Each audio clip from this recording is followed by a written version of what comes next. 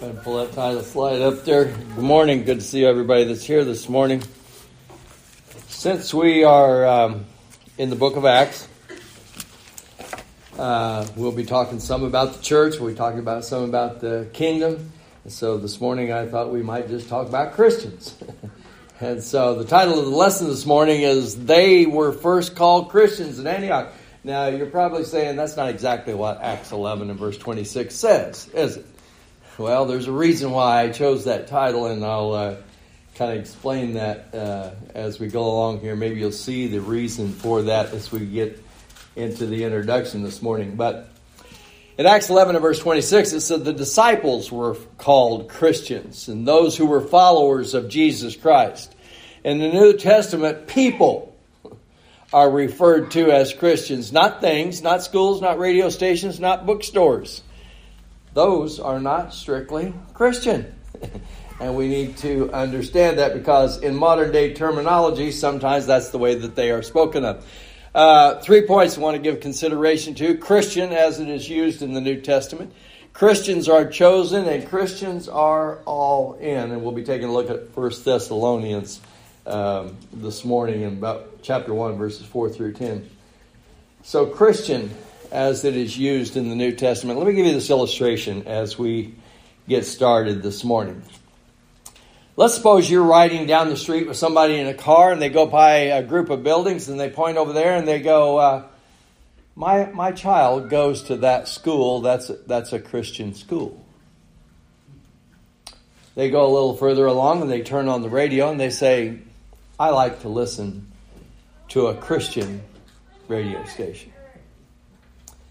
And then they drive a little further and they say, tomorrow I'm off and I think I'm going to go to the Christian bookstore and see what the latest, greatest new release is. A school, a radio station, a bookstore.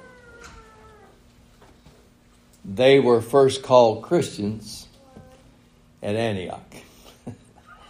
Do you think that's what they were talking about? We would say, no, they weren't talking about schools, and they weren't talking about radio stations, and they weren't talking about bookstores. They were talking about people. The disciples were called Christians. And that's kind of basic, and that's kind of fundamental. But I want to suggest to you that that's critical. In order to understand God's Word, and in order to understand Christian and how that's applied in the New Testament, we need to know what God's Word says about that and how that word Christian is used. Because in today's day and age, it's used in all kinds of fashions and not necessarily in accordance with what the New Testament has to say. The term Christian is actually only used 3 times in the New Testament. Acts 11 and verse 26, it says, the disciples were first called Christians, at Antioch.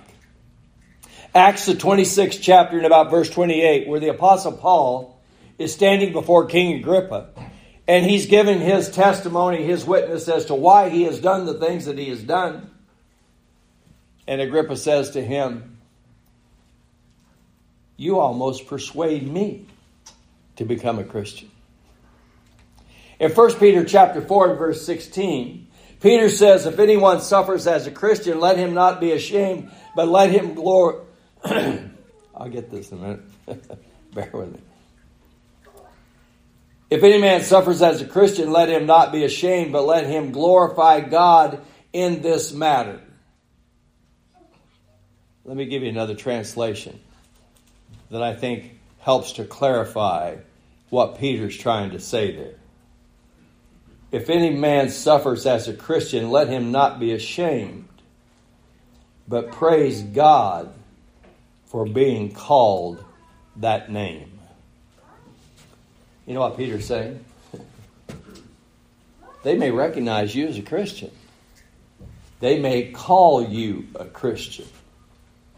And because they recognize you as a Christian, you may end up suffering persecution for that. And that translation suggests, if that's what happens, Praise God that you were called a Christian, that you were found worthy to suffer for the name of Jesus Christ. That's what Peter's suggesting there. It's actually suggested by some scholars that in Acts 11 chapter and verse 26, where it says that they were first called Christians at Antioch, that was actually a derogatory term. Hey, those people there, the reason why they do the things they do, the reason why they act the way they act, because they're Christians. And they were kind of looking down at them as Christians. So that's what Peter's talking about. There's a sense of suffering, persecution that can go along with being a Christian. But I want to suggest to you also, as you take a look at just a dictionary definition of Christian, it will say one who professes belief in Jesus Christ, one who follows the religion and teachings of Jesus Christ, and one who lives according to the teachings of Jesus. Pretty basic. Let me share with you what the Orthodox Jewish Bible says in Acts 11 and verse 26 as it refers to the disciples. So this would be a Hebrew term that they would use. That the disciples, and they render it the Talmudim. The Talmudim were referred to or called Christians. Talmudim's plural in Hebrew. Talmud is singular. Are you Talmud? A group would be Talmudim. So let me give you the definition of that Hebrew word. Talmudim refers to one who studies to follow the ways of their teacher. They study not only to know what the teacher knows, but to become the type of person their teacher is. Disciple. Wanting to know. To become like their teacher. Matthew 28. Great Commission. Jesus says, go make disciples of all the nations, baptizing them in the name of the Father and the Son and the Holy Spirit, teaching them to observe all things whatsoever I have commanded you. And lo, I am with you always, even to the end of the age. Go make Talmudim. Go make disciples. John 10 and verse 27. Jesus says, my sheep hear my voice. I know them, and they follow me. So as you give consideration, there's kind of 2 points that become obvious. First of all, the very first obvious point is that being a Christian is not something that happens to you by accident or by heritage. Oh, I was just stumbling along one day and I became a Christian. That's not the way it happens. Well, my family was Christian. I was born into a Christian family. That makes me Christian. Being a Christian is not like being Irish. There's an old saying, God does not have any grandchildren. Let that sink in a moment. God does not have any grandchildren. You do not become a Christian by heritage, fleshly heritage. You have to be taught. You as an individual have to learn and make that decision. It requires what the New Testament refers to as conversion. To be converted means that you turn from one thing to something else. We are in Acts chapter 2. We'll soon be in Acts chapter 3 in our study. And Peter will deliver what we refer to as the second gospel sermon in Acts chapter 3.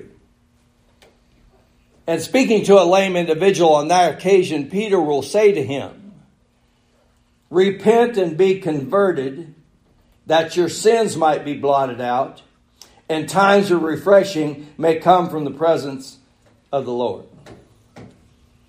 Repent and be converted.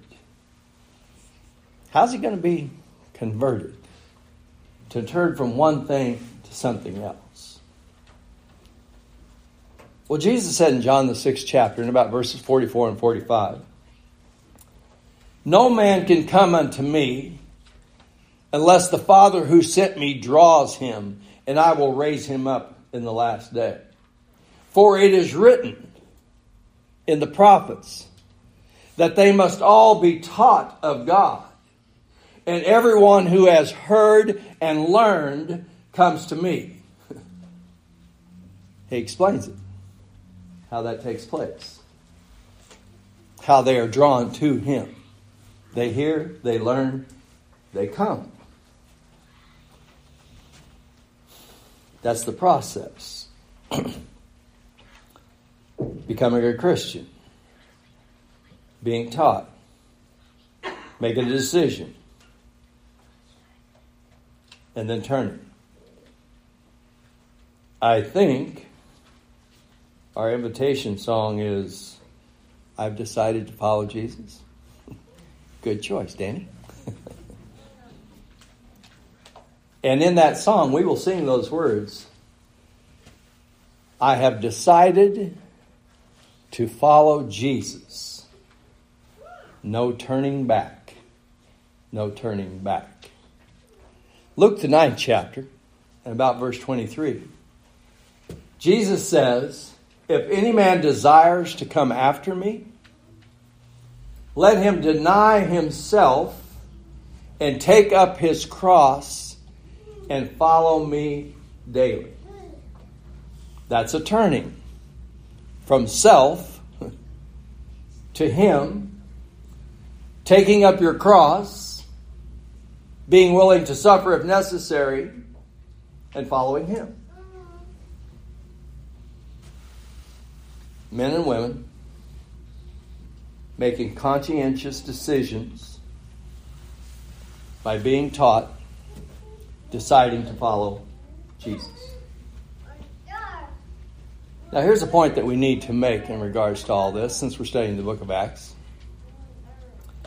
The book of Acts points to a certain specific time in history when people first became Christians.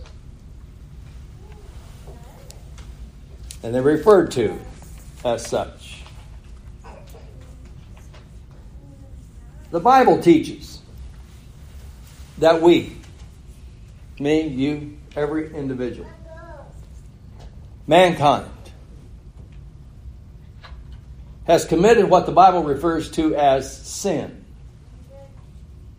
Sin is transgression of God's law. Another definition, it is a missing of the mark. It is a falling short. Paul says over in Romans, the 5th chapter, and about verse 12, through one man, sin entered the world. Now watch what he says. Through one man, sin entered into the world. Through Adam, sin entered in. That concept, that transgressing of God's law, that missing the mark, that falling short. But he goes on to say, and death through sin spread to all men because all sinned. I'm not a sinner because Adam sinned. I'm a sinner because I did the same thing as he did. I transgress God's law. I fall short. I miss the mark. That's what makes me a sinner.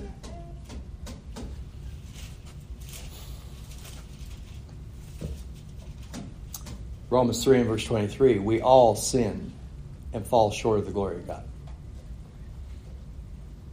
Isaiah 59 says, sin makes a separation between me and my God. So as a part of mankind, part of individuals having all committed sin, we share a common spiritual condition. We've sinned. We're separated from God. Therefore, we share a common need to be forgiven, to have our sins removed, to be reconciled to God. So God, in sending His Son, was going to make it possible for us to be forgiven. And for us to once again be His children. I want you to notice with me from John, the first chapter. John chapter 1. I'm going to read about verses 9 through 12. This is John the Baptist speaking about Jesus Christ. That was the true light, which gives light to every man coming into the world.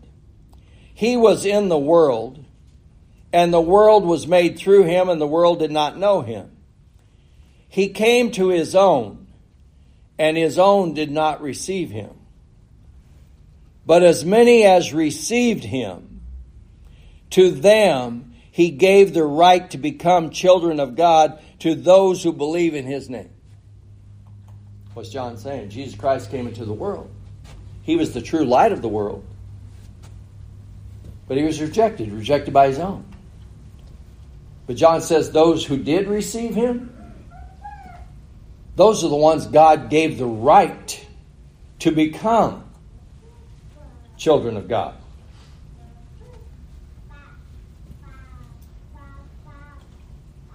So what's John suggested? That those who receive him, that those who believe, that those who follow, that recognize him as the true light, that by him we can become children of God. But being a Christian is no accident. It requires teaching. It requires conversion. Secondly, this is where I want to take a look at 1 Thessalonians chapter 1, about verses 4 through 10. Because this is where it suggests that Christians are those who are chosen. I'm going to read this to you. 1 Thessalonians chapter 1, verses 4 through 10.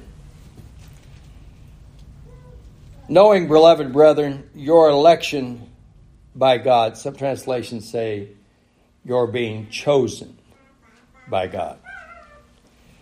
For our gospel did not come to you in word only, but also in power and in the Holy Spirit, and in much assurance, as you know what kind of men we were among you for your sake. And you became followers of us and of the Lord, having received the word in much affliction with joy of the Holy Spirit, so that you became examples to all who are in Macedonia and Achaia who believe. For from you the word of the Lord has sounded forth, not only in Macedonia and in Achaia, but also in every place. Your faith toward God has gone out, so that we do not need to say anything. For they themselves declare concerning us what manner of entry we had with you, and how you turned to God from idols to serve the living and true God, and to wait for his Son from heaven, whom he raised from the dead, even Jesus, who delivers us from the wrath to come.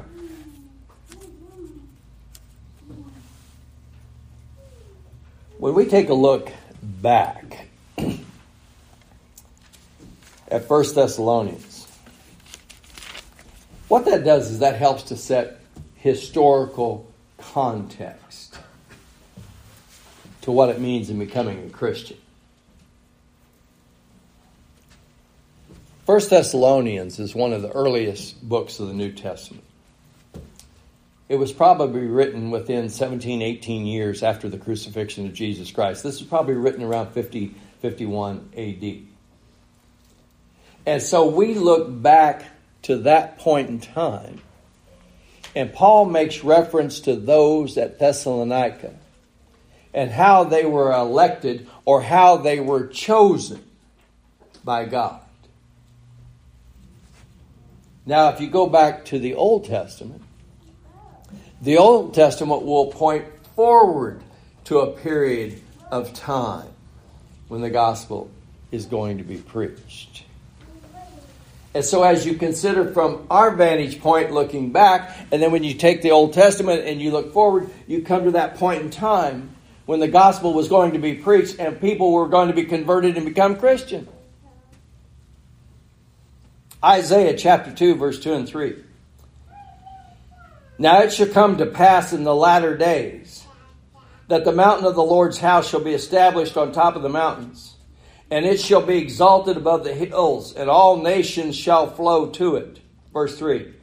Many people shall say, come and let us go up to the mountain of the Lord, to the house of God of Jacob. He will teach us his ways, and we shall walk in his paths. For out of Zion shall go forth the law, and the word of the Lord from Jerusalem. Isaiah is pointing forward. Isaiah stated those words probably 700 years prior to the coming of Jesus Christ. And he says there's going to come be a point in time when the law of the Lord, when the word of the Lord is going to go forth from Jerusalem. And nations will flow to it. They will point to it. That's where the word is coming from. And we'll be taught. And we'll walk in his paths. Because the law is going to go forth from Jerusalem. Fast forward 700 and some years later, after the coming of Jesus Christ and his death, his burial, his resurrection. And there's some disciples that are walking away from Jerusalem, and they're headed towards Emmaus. And Jesus appears to them, and he opens their mind to understand the scriptures. And he says, repentance and forgiveness of sins will be preached beginning at Jerusalem. And so he points to that period of time. That's when it's going to happen. Isaiah looks forward. Jesus says it's about to happen. And 1 Thessalonians kind of helps us to identify that time. Because as we read 1 Thessalonians, what we're really recognizing is the historical account that Paul gives, or Luke gives, about Paul and Silas going to Thessalonica in Acts the 17th chapter on the second missionary journey.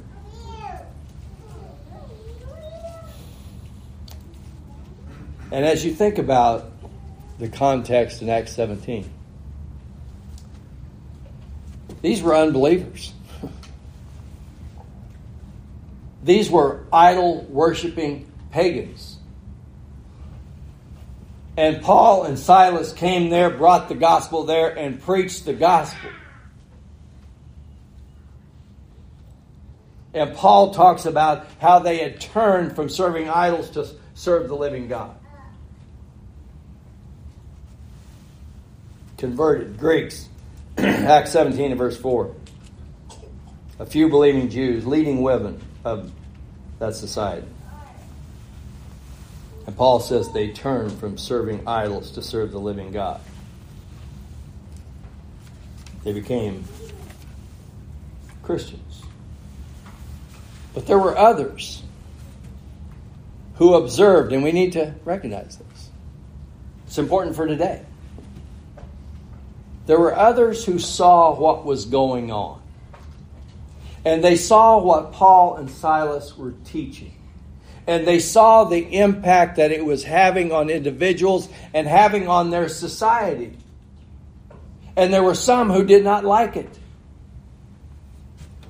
And so what did they say?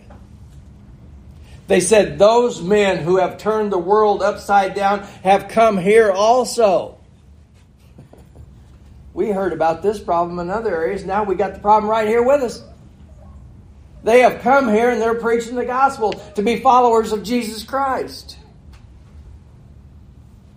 You know what you have in Acts the 17th chapter? You know what you have in 1 Thessalonians chapter 1? You have Christianity. Undiluted. First century. Pure. Raw. Stripped down from the centuries of defilement and delusion over the years. I don't want to be critical, but I want us to understand this.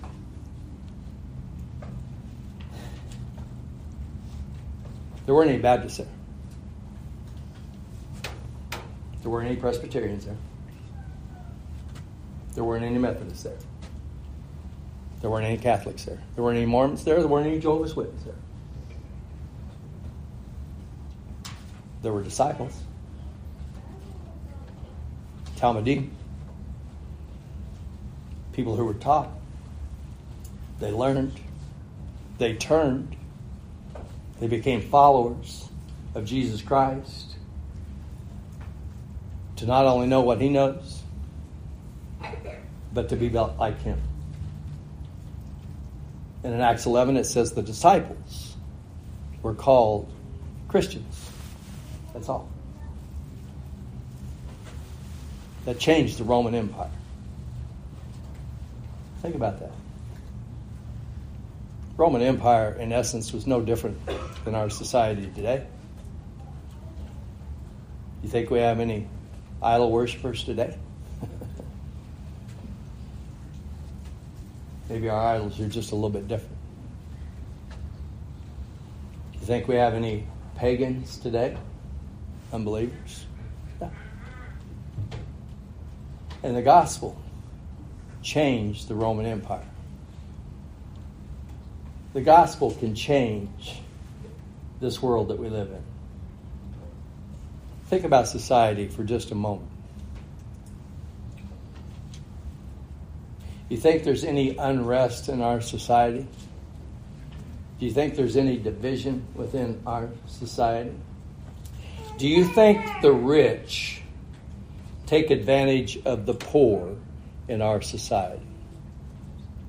Do you think there's immorality in our society and perversion in our society? Do you think there's racial bias in our society? So now let me ask you, what's the problem? A one-word definition. And you know what it is? It's sin. It's sin. And you know what the cure for sin is? For people to become disciples. To become Christians. To have their sins forgiven. And to become like Jesus Christ. That's what happened in the first century. That's what happened in the Roman Empire. That's what needs to happen today. People are lost. Separated from God because of sin. And they need to be taught. So that they might turn. And they can be reconciled to God through Jesus Christ. That's why Paul said in Romans 1, I'm not ashamed of the gospel. For it's the power of God unto salvation to the Jew first and also to the Greek. For in it is revealed the righteousness of God. From faith unto faith, and the just shall live by faith.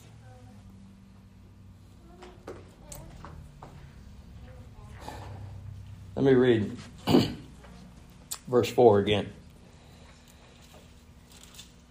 Knowing, beloved brethren, New King James Version says, your election. The ESV says, knowing, brethren, you have been chosen. He has chosen you. You have been chosen by God. So somebody might ask the question then, well, how does God choose us? Notice verse 5. For our gospel did not come to you in word only, but also in power and in the Holy Spirit and in much assurance, as you know what kind of men we were among you for your sake. So in verse 5, Paul says, for our gospel did not come to you in word only. What's Paul saying? Well, first of all, he says the gospel didn't come in word only, so the implication is that the gospel came by word. But that word came also with power and in the Holy Spirit in much assurance. What's that mean? Just what Paul said in Romans 1. There's power in the gospel. And with the Holy Spirit, much assurance that we know the blessings that come with the gospel. Good news. And Paul says that's what came to them. That word came to them with power. Let me give you another illustration. You ever heard somebody talk about, well, I knew this fella and he found God. You ever heard somebody say that? Well, they finally found God. Well, I wouldn't say that's exactly correct. It's more like this. God found us. We were the ones that were lost. God wasn't lost. We were. We didn't go looking for God. God came looking for us. That's the Bible story. God sent His Son. His Son came looking for us. Through Him we are taught, and that's how we come back. So let me give you this illustration about how that works. Once again, back when I was a kid living on the farm, up by the barn, just in the back, there's this large pasture. And on the back side of this pasture, there's this creek that runs down through there. Banks are fairly steep. And then on the other side, there's this timber, heavily wooded. And we would turn cows and calves out back of the barn into that pasture. And a lot of the times, not all the time, a lot of the times, they might go as far as that creek, but those banks are kind of steep and stuff, and they wouldn't cross it. But you know how cows are. They'll wander across there. And then we would recognize someone, or that some would be gone. And my dad would send me, go get them. Got to find them. Got to bring them back. So I'd head out across to the pasture, and as I got close to that creek, I'd start calling the cows. You want a demonstration? No, my wife says no. But I want to assure you, I can still call cows. And you call. And you call. And then pretty soon, you may get a response. And then they'll start to come. But every once in a while, you may have a calf or a younger one that's out there in amongst all those trees, and you're calling, and you may hear them what we call bawling. And they're wandering back and forth, and they're trying to find their way out of the woods, and then you have to get closer, and you have to help them keep calling. And then finally they recognize where you are, and they make it out of there. You go looking. you start calling. And they start coming. That's what Paul's talking about, 1 Thessalonians. The word came. You were being called. That's what Jesus is talking about in John 6. No man can come unto me unless the Father who sent me draws them. How are they drawn? It is written in the prophets that they shall all be taught, and those who have heard and learned come. Jesus said, I know my sheep, and they know my voice, and they follow me. In verse 6, Paul says, you became followers of us and of the Lord, having received the word in much affliction with joy of the Holy Spirit. That's what Peter was talking about in 1 Peter 4. Counted as a blessing if you get called a Christian. And Paul says, you received that word. So a Christian is someone who has heard, and they have learned, and they've responded. That's why Jesus said in Mark 16, go preach the gospel to every creature. He that believes and is baptized shall be saved. He that disbelieves shall be condemned. Why? Because they don't believe. And they don't come. And they don't turn. And so they don't receive the blessings of having heard the gospel. Thirdly, finally, Christians are those who are all in. 1 Thessalonians 1 and verse 6, Paul said, you received that word with much affliction. Some say with tribulation. The word literally means to be pressed to the limit. These people came from idol worshiping backgrounds, and they turned. And because they turned and followed Jesus, they faced persecution. 2 Timothy 3, Paul says, yea, and all who would live godly in Christ Jesus shall suffer persecution. Do you know sometimes people don't want you to become a Christian? You ever notice that? It wasn't all that easy when I became a Christian. Maybe it wasn't all that easy when you became a Christian. Sometimes those who are closest to you don't want you to become a Christian. You ever thought about that? Sometimes some of your closest friends, sometimes family members. Have any thoughts about that? Why they might be like that? If you become a Christian, you're kind of suggesting that maybe I need to become a Christian. And so sometimes people don't like that. But Jesus said, Luke 9, take up your cross and follow me daily. Old saying, anything worth having is worth paying for, right? That's what Jesus said. You may have to pay the price, but it's worth it. Verse 7 and 8. So that you became examples to all in Macedonia and Achaia who believe.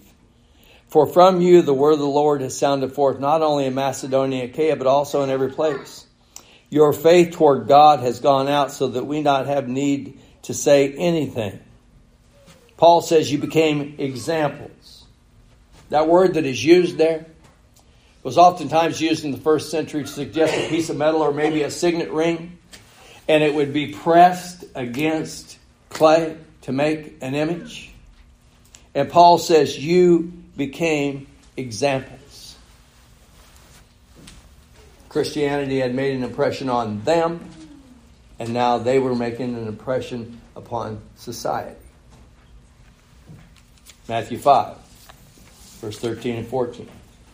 Jesus says, you're the salt of the earth. You're the light of the world. It's an impression that you make. And in verse 8 he says, the word of the Lord sounded forth from you, and to the point to where they didn't have to need to say anything. So Paul is essentially, in those few verses, kind of giving a summary of Christianity. They had received the word had been preached to them. They had accepted it. They had turned. They were now living according to it and being an example. And now the message is being sounded out from them. Verse 9 and 10.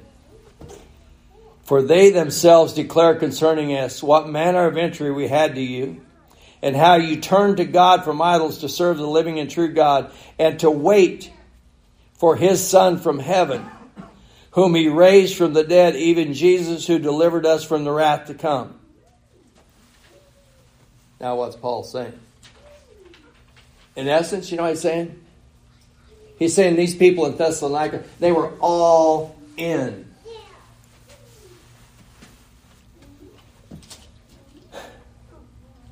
Verse 10. And to wait for his Son. Sometimes we read that and we think, it's kind of like sitting at the bus stop. Well, I'm just waiting. Jesus is going to be coming back, and so I'm just waiting. And is that what Paul has just talked about? No, what Paul has talked about is that they heard that word, they received that word, they themselves became examples of that word, and the word had sounded forth from them. Does that sound like they're just sitting and waiting? No, what Paul is saying is wait in the sense of to stay with it. You're not turning back. You're committed to it. Sometimes in playing cards, have you ever heard someone say, now I'm not condoning gambling, okay? But have you ever heard someone say, I'm all in. I'm going with this. I'm fully committed to it. That's what Paul's saying. Waiting for. That's what Paul talks about in 2 Corinthians 5. That those who now live should no longer live for themselves, but for the one who loved them and died for them. You know what Paul's saying? Jesus was all in for you. And he wants us to be all in for him. That's a Christian. Becoming a Christian starts with God. He comes looking for us. He calls by the preaching of the gospel. It leads to a person believing and making a decision to turn from self, to follow Jesus Christ, and it results in a changed life. And it means you're all in. From that moment on. Revelation 2 and verse 10. Be faithful unto death, and you shall receive a crown of life. Day of Pentecost. Acts 2 and verse 38, which we'll study in Gerald's class next week. When he had convinced them that they had crucified Jesus, the Son of God, they asked, what should we do? And Peter said, repent, turn, and be baptized for the forgiveness of your sins. For the promise is made to you and to all those that are afar off, as many as the Lord our God shall call. Verse 41.